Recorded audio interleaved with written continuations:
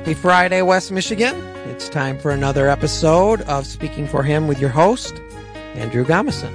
Hello, Chad, and the rest of our listening audience. I'm glad to have you with us. Today is going to be a little bit more serious tone than a lot of our podcasts. We try to add a certain measure of jocularity into what we do here.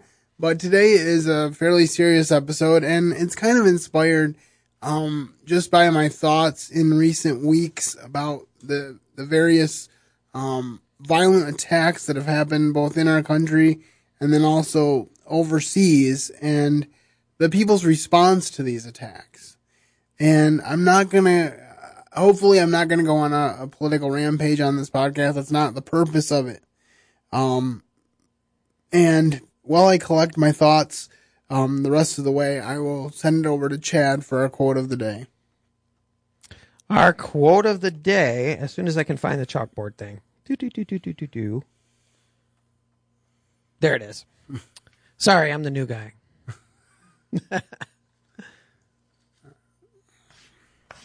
Our quote of the day says, I will lift up mine eyes unto the hills. From whence cometh my help? My help cometh from the Lord, which made heaven and earth. And that's Psalm 121, verses 1 and 2. And the reason that I chose this verse is because I really feel like it's a starting point for today's discussion. Chad is over there, as he has been the last few weeks, and so he will be contributing, and so will my brother Bartholomew, who is gracious enough to bring me to the studio, so I'm glad to have him here as well. And we're just going to talk a little bit about true answers to some of these attacks, because what often happens when an attack like this happens, especially with the latest one, at least as of this recording, Sutherland Baptist Church, is that people get on the news media and automatically call for gun control, or some kind of legislation to stem the tide, which I always find kind of ironic from the standpoint of they always tell us when we're talking about pro-life legislation that you can't legislate morality, and yet the left side of the aisle, if you will, tends to want to do just that. And I think that's about as political as I'm going to get, hopefully. But I just want to mention that I'm praying for the people of Sutherland Baptist Church, especially for the pastor who was actually on a guest speaking trip, and his daughter was killed in the shooting, and he wasn't there. I can't imagine him not even being there for her last, breath. And then, of course, we recently came off the mass shooting in Las Vegas, where a man unloaded and wounded and killed several people. I know in Sutherland it was something along the lines of 26 people, and the media being who they are, they said something like 26 people and an unborn baby, or a fetus. I forget exactly what they said, but they distanced it from being a full person. But, so I think it was 26 or 27 people. And the thing that goes through my mind whenever this happens is, why, Lord? But the other thing that goes through my mind is that we tend to look everywhere but up for our help. That's true. And that's why our opening verse says, I will lift up my eyes to the hills. From whence comes my help? My help cometh even from the Lord, who had made heaven and earth. That's really the only place help can come from. Do you have any thoughts as we begin this discussion, Chad? Well, I think you're absolutely right. People tend to look towards politics on both sides of the aisle, and they really don't understand that the big picture says that the Lord is the one who's in charge, and we cannot rely on a politician in Washington, D.C. or a law to change something. We need to turn our heads towards the Lord, and we need to get on our knees and pray. So this is going to be a very simple podcast. All we're going to do is read a few verses and talk about their content. But before I do that, I want to just mention that these attacks go farther than just guns, because car attacks are becoming increasingly prevalent. In late last year, late 2016, there was an attack on the campus of Ohio State University that I think wounded, several people. And then in London, there was like 4 people killed by a car attack, or at least wounded. So even cars can be used as weapons, which shows that this is a sin issue. It's a heart issue. It's not strictly a gun issue. And if I can cut in and say something real quick, not only did the terrorist attack in London involve vehicles, but the perpetrator in that particular instance did have knives, and he did come out and he attacked 2. So we're not just talking about a car, we're talking about a knife, and then more recently in the church, we're looking at a gun. Mm-hmm. So we can't just limit it to just certain weapon. Oh, absolutely. Bartholomew, do you have any initial thoughts as we embark on this conversation? Yeah, I just, these, every time these mass shootings come out, the initial thought is, how could someone do something like that? How could they be so evil? And a lot of them, they don't know the people personally. They're just trying to make some sort of statement. I know in the instance in the Sutherland Church, I know he had attended there at some point. I don't know at what point in his life, but yeah, it's just mind blowing in some ways.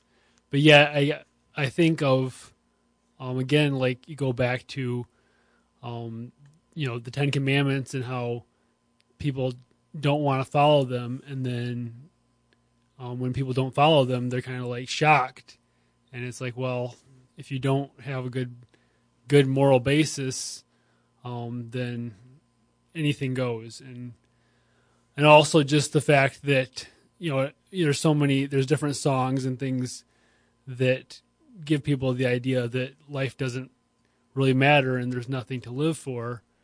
And when there's nothing to live for, then you might as well die, and you might as well take other people with you. So I think the biggest thing we need to realize is that if you don't have a basis that says I was created by God for a purpose and there is no purpose to life, then all of a sudden it becomes intrinsically easier to do something like carry out mass homicide because people are just animals. It doesn't matter anyway.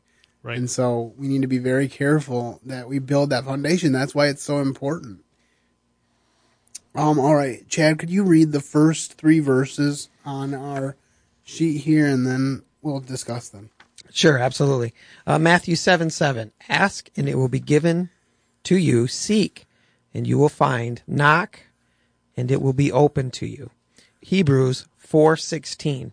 Therefore, let us draw near with confidence to the throne of grace, so that we may receive mercy and find grace to help in time of need. And in Psalm 107, verses 28 to 30, then they cried to the Lord in their trouble, and he brought them out of their distresses. He caused the storm to be still, so that the waves of the sea were hushed. Then they were glad because they were quiet. So he guided them to their desired haven. All right, Chad, since you read them, I would like to have your initial thoughts on these verses. When I think of the first verse, ask and it will be given to you, seek and you will find, knock and the door will be open to you. So many times we stop at ask. And we ask the Lord for something, but we don't seek out the answer, and we don't knock on the doors that are presented before us to find these answers. Mm-hmm. It's a 3-step. It's ask, seek, and find. And the Psalm 107, 28 through 30, it actually shows what Matthew 7, verse 7 means in a situation like what we're going through, because these people were in distress and they called upon the Lord, and he guided them to a safe haven. That is so key. And the other verse in the middle there, the Hebrews 4:16, therefore let us draw near with confidence. I don't think we often have a lot of confidence in our prayers. And I know myself, I've been guilty of giving God an out by making my prayers simple and saying, okay, I'm going to make it simple. or vague, so that if he doesn't answer the way I want him to, then I can just chalk it up to that. Now, I want to be very careful to caveat this by saying God is under no obligation to answer my prayers the way the way I want him to. And by that I mean some people get into the trap of commanding God to do something in Jesus' name. I don't think that we have a position as believers where we can command God to do something. But we can certainly ask, and he often will answer our prayers in ways that we didn't even imagine. And you were talking about not seeking the answer, and I was just thinking about the number of times God might give us an answer, but we don't like that one. So we're like, I'll just wait for the next one. And he's like, no, this is the answer I'm giving you. Right. So there's really nothing to wait for. Before we go on to the next set of verses, BJ, do you have any thoughts? Yeah, I was just, again, thinking, about what Chad said, that we need to not only ask, but we need to seek. And I've heard that this is a continual seeking and continual knocking. And, if we just stop with one prayer, I think we're definitely cutting short, cutting short our petitions to God.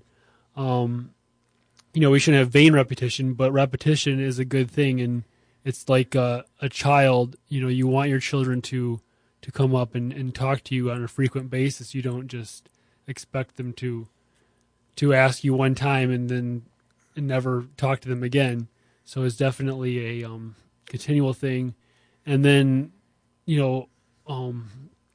crying out to the Lord. And, I think sometimes we minimize trouble because we don't want to talk about problems.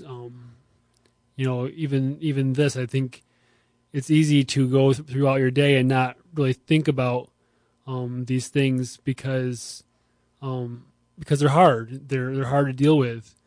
But we do have someone that we can cry out to, and God understands. And if you're out there and you're going through, maybe one of these instances hit you hard, and maybe I know there's people that will look at the news and it will become very depressing.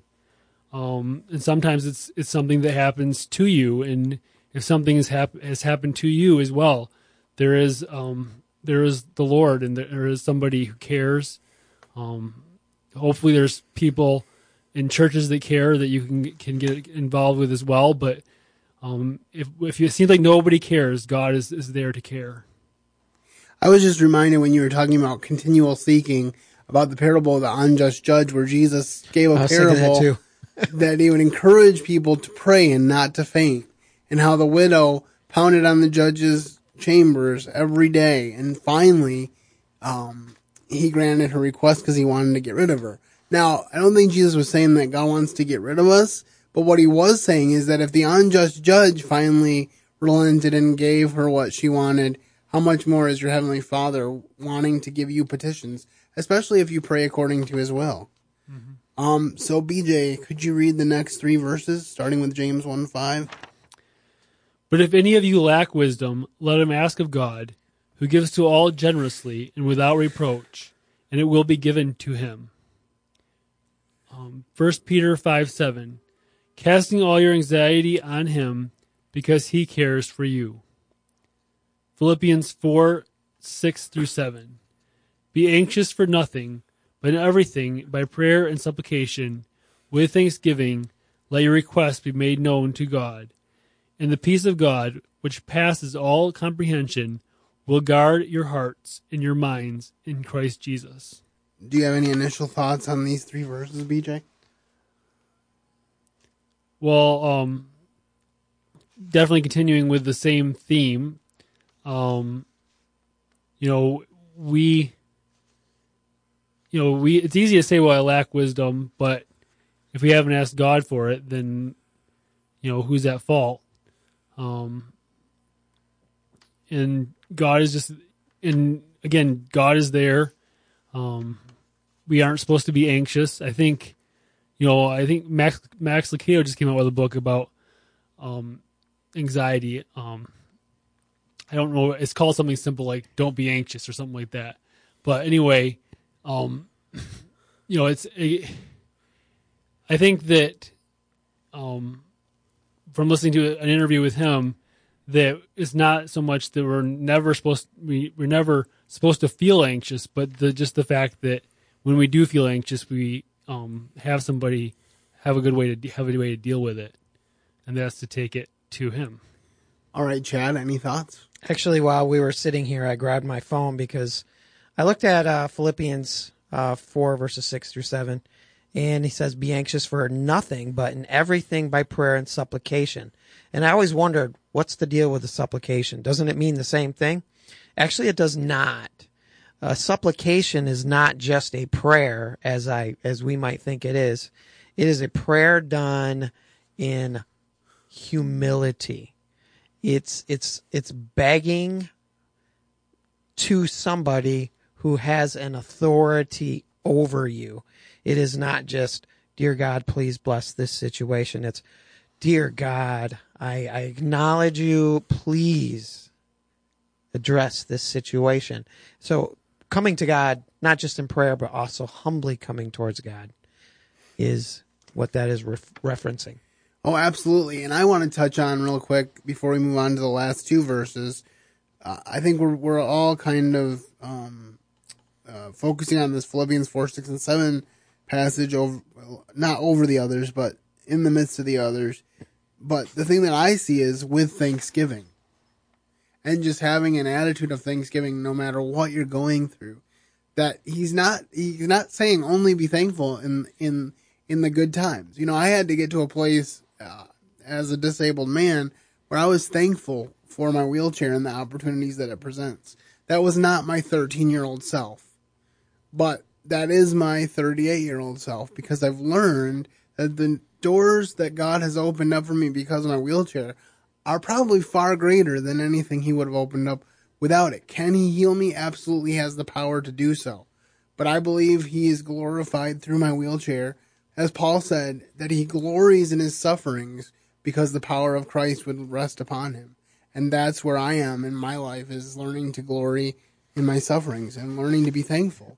And it's interesting to see that in Romans 1 it talks about how we go away to sinful activities, without going into detail, when we fail to be thankful. So thankfulness is so important. All right, I'm going to read the last two verses here, and then we'll have a wrap-up discussion. 1 John 1:9. If we confess our sins, he is faithful and just to forgive us our sins and to cleanse us from all unrighteousness. And then 1 John 5:14 and 15. This is the confidence that we have before him, that if we ask anything according to his will, he hears us. And if we know that he hears us in whatever we ask, we know that we have the requests which we have asked from him. And first of all, I'm glad this was toward the end of the list. I actually can tell you that I actually found this list on the internet, and I liked it, so it's not my original collection. But I like the fact that 1 John 1:9 is toward the end, because a lot of times, another thing that we do when tragedy strikes is we say, who sinned? What happened? No, that's true. To cause this? And the reason I bring this up is because even the disciples did it. In John chapter 9, they said, who sinned, this man or his parents, that he was born blind? And Jesus said, it's not for sin, it's for the glory of God. Mm-hmm. But I do think it bears mentioning that sometimes God does use circumstances and tragedies to deal with sin in our life, so we would be remiss not to talk about it at least a little bit. But then also to realize that we're in a sinful, fallen world, and that's why we have sinful people, and that's why we have people capable of mass murder. Because what did Satan say? Jesus said about Satan that he came to steal, to kill, and to destroy. And that's what he's doing in this country right now.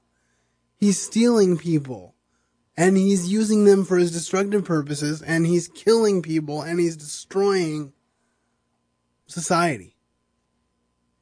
That's just the bottom line.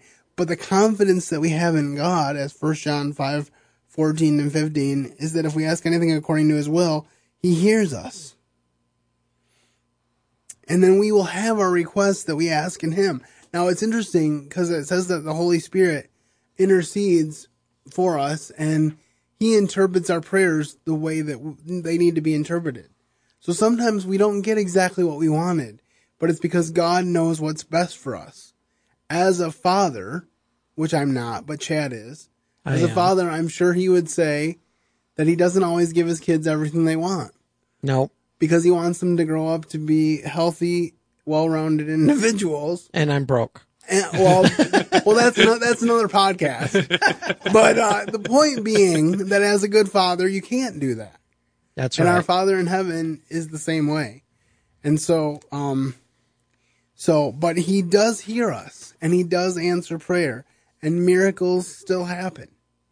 I have a good friend that got a cancer diagnosis probably 10 years ago now, and he thought that he was going to die. And he talks about how he got down on his knees and he begged God. You're talking about supplication being begging. And he begged God. He said, I still want to see my kids grow up. I want to see my kids get married. I want to see my grandchildren.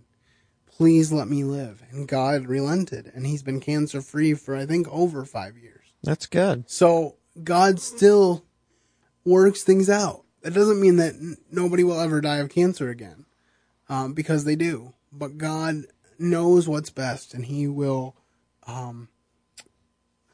work things out. So, before we end, first BJ and then Chad, do you have any thoughts on these last two verses? They're true.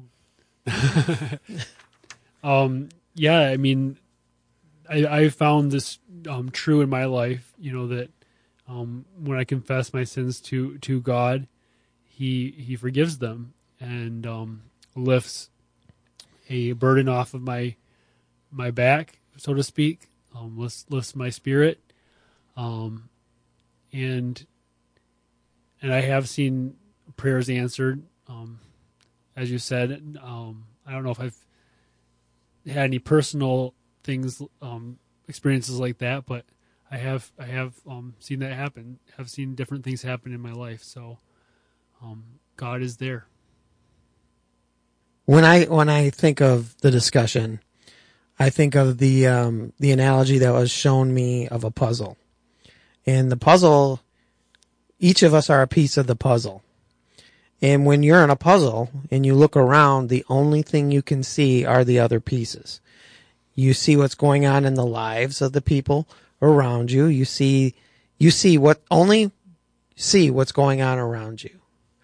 But God is the one who puts the puzzle together, and he sees everything. So we may not understand what it is that's going on. It might blow our minds, but we just have to trust that God is bigger than any situation, a terrorist attack or a mass shooting in a church. He's bigger than that. And although we do not understand what the reasoning behind it is, or if he allowed it to happen or not, or if it's sin or whatever, we just have to trust that God sees the big picture and he knows what he's doing.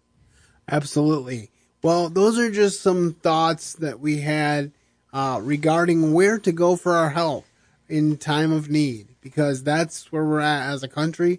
That's where we're at in the world. There's really nothing more to add other than to say we're just really praying for Summerlin Baptist Church and all the victims there and all the people that were related to the victims. I pray especially for this pastor. Incidentally, Chad, I don't know if you heard this, but he preached on how in times of uncertainty, you need to lean hard on the Lord, like the week before, to his own congregation, not knowing that he would have to live his sermon in a far more tragic way than he ever thought possible, even just a week later. And I can attest to that in a much lesser degree, because I'll never preach on the book of Job again. No, I'm just kidding. But to just wrap up, I did have a time when I spoke on Job for a children's meeting, and then the next couple months were really rough. It was like God was testing whether I was willing to practice what I preached. And he's done that a couple of times in my life. And sometimes that's what he does for us. But I hope that you are encouraged. Jesus said, in this world you will have tribulation, but be of good cheer. I have overcome the world. That's about all we have for this week's show. But stay tuned and keep joining us, and have a great weekend, and keep serving the best of masters. Thank you for listening to today's episode. Your host has been Andrew Gomison, founder of Speaking for Him. For more information on today's show and to leave us comments and voicemails, visit speakingforhim.blogspot.com. You can find Andrew's ministry at speakingforhim.com. That's speaking, the number 4, HIM. You can also interact with us at facebook.com/speakingforhim and on Twitter @SpeakingForHim. And when you look for us on iTunes and Stitcher, let us know what you think of the podcast by leaving a rating and review.